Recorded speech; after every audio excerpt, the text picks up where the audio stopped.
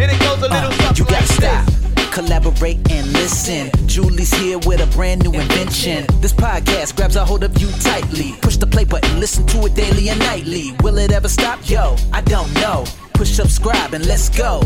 Woo! Hi, and welcome to the Dreamer's Manual podcast.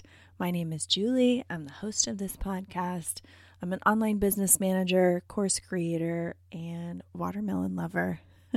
Now, I hope you guys are having an amazing start to the year. I was thinking about episodes that I wanted to bring in January and into February. And as we were planning content for the podcast, I really wanted to bring you some episodes that would be helpful in where you're at now. Now, I know in January we might be thinking about what's new, what we could do in our business to move ourselves forward, reach our goals, and maybe thinking about exploring some different things. So that's why I thought this episode could be really helpful. I want to talk to you today about 5 ways to use audio content in your business. Now, audio content, as you guys might know, is my first love. As I'm sitting here in leggings and a sweatshirt and wet hair from the shower, I don't feel like I have to be video ready. Not that that's a thing, but it kind of is a thing.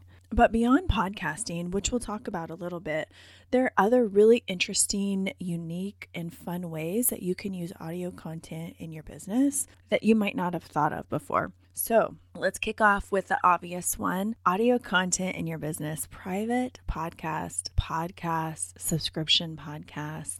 All of those things are amazing tools and can do so many things for you and your business. So before we get started, I looked up some current statistics for podcasts, and according to the interwebs, there are currently 464 million podcast listeners across the globe, and it's predicted that that number is growing. There's going to be 504.9 million podcast listeners worldwide by the end of 2024. You can see this also in advertisers and investors. They're spending a lot of money in podcast ads, ever increasing.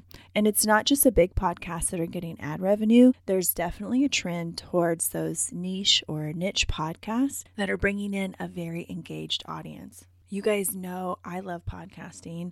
There's so many reasons, but among them are meeting people, connecting, and engaging with people, not just the listeners, but also the guests that are on the show too, because so many times working from home, we don't have the chance to network and interact with people, especially across different industries and who do different things. I get to do it a little bit more because I'm interviewing a lot for my clients, and so I make connections and meet people that way. But some of the guests that I've had on the show, I've just had amazing connections with and still stay in contact to this day. Podcasting also really helped my marketing efforts because I felt like I had consistent content going out. Even if my other content I was behind the ball on it, I had that marketing content going out and that connection going out every week. So there's a lot of reasons why I think a podcast is incredible. You can always listen to my past episodes, sort of my year in review of what I learned and what it was like podcasting. I'll link that below if you're interested.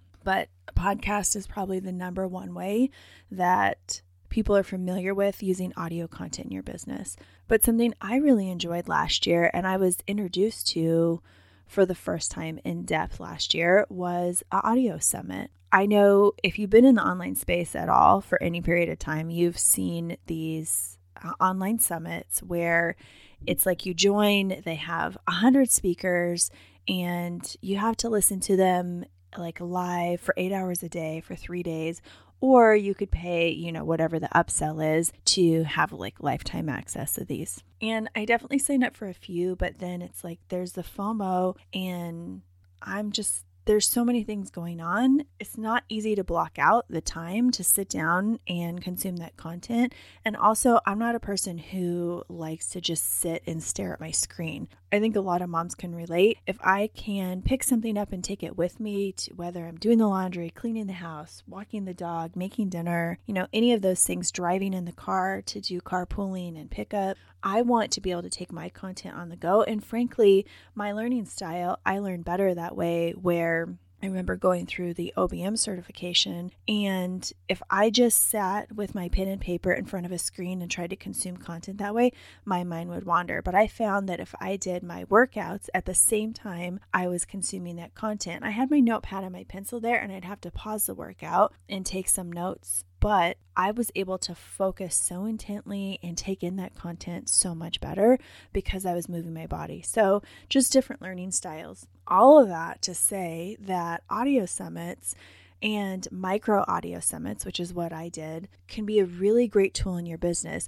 if you want to dip your toe into the water of having either one of those things. If there's a topic you want to do a deep dive on, it can be such a cool way to do that. We still plan to do another micro audio summit coming up this year about publishing. So anybody who wants to self-publish or publish a book or write a book, we plan on having a little series about that probably next fall. But with an audio summit, you're doing similar interviews like you would do with a private podcast, and you're publishing those either all at once or you're dripping them out on a private podcast feed that people opt into. So it's a way to grow your email list if you're doing that. It's a way to partner and connect with other entrepreneurs to bring attention to your businesses, to educate people, to help teach them a little bit about a topic that you are able to help them with. It's a win-win for everybody.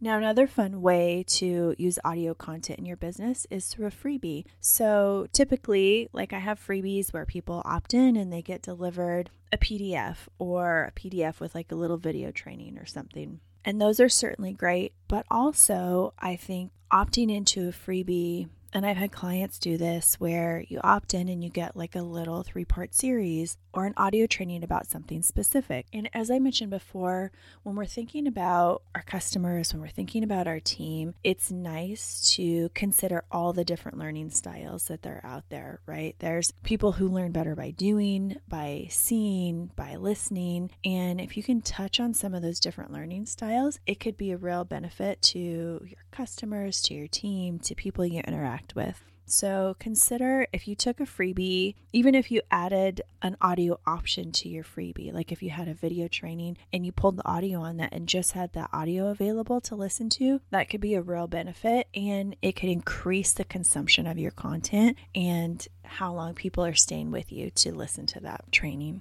Hi, Future Julie here, and I just wanted to pop in real quick and share with you one of the products that I have that I get the most feedback about and something that people really love. That is No Sweat SOPs. Now, for my OBM clients, we start with a 90-day plan, and we're working through a multi-step process.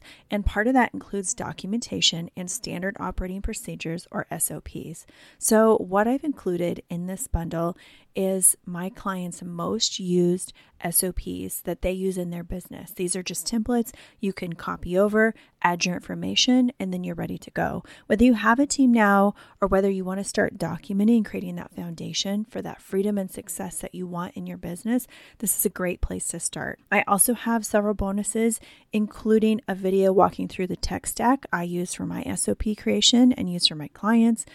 I've included the team communication guide template that I've created. So when you do have a team, or if you already have one, you can let them know where to communicate with you about certain things. I've also created a video for this product that walks you through my personal team member onboarding quiz. So whenever somebody joins my team, this is the quiz that I have them take. Now you can find the link to the No Sweat SOPs in the show notes, in my Instagram Linktree, and also at julietraining.com/SOP. And SOP is capitalized. Oh, and did I mention it's only $37?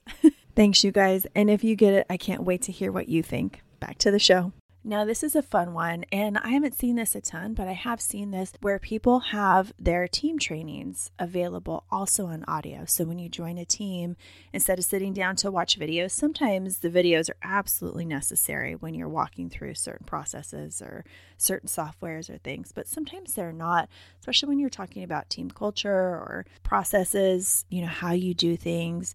You can definitely have an audio component to those and let people listen and get introduced to your business and your team through an audio file. So to summarize so far, we have podcasts, private podcasts, and subscription podcasts. That's all one. Number 2, ways to use audio content in your business is audio summits, micro audio summits.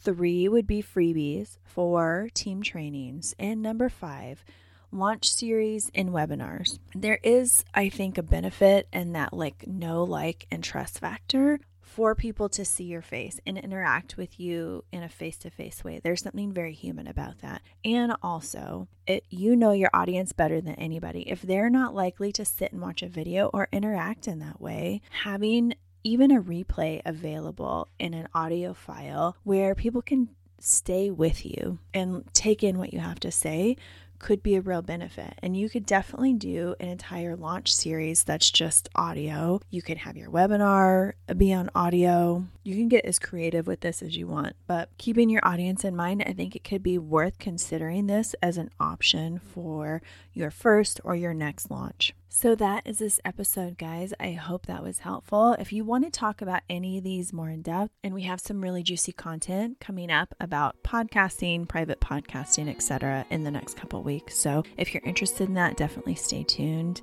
And as always, I hope you guys have an amazing week. We'll talk soon.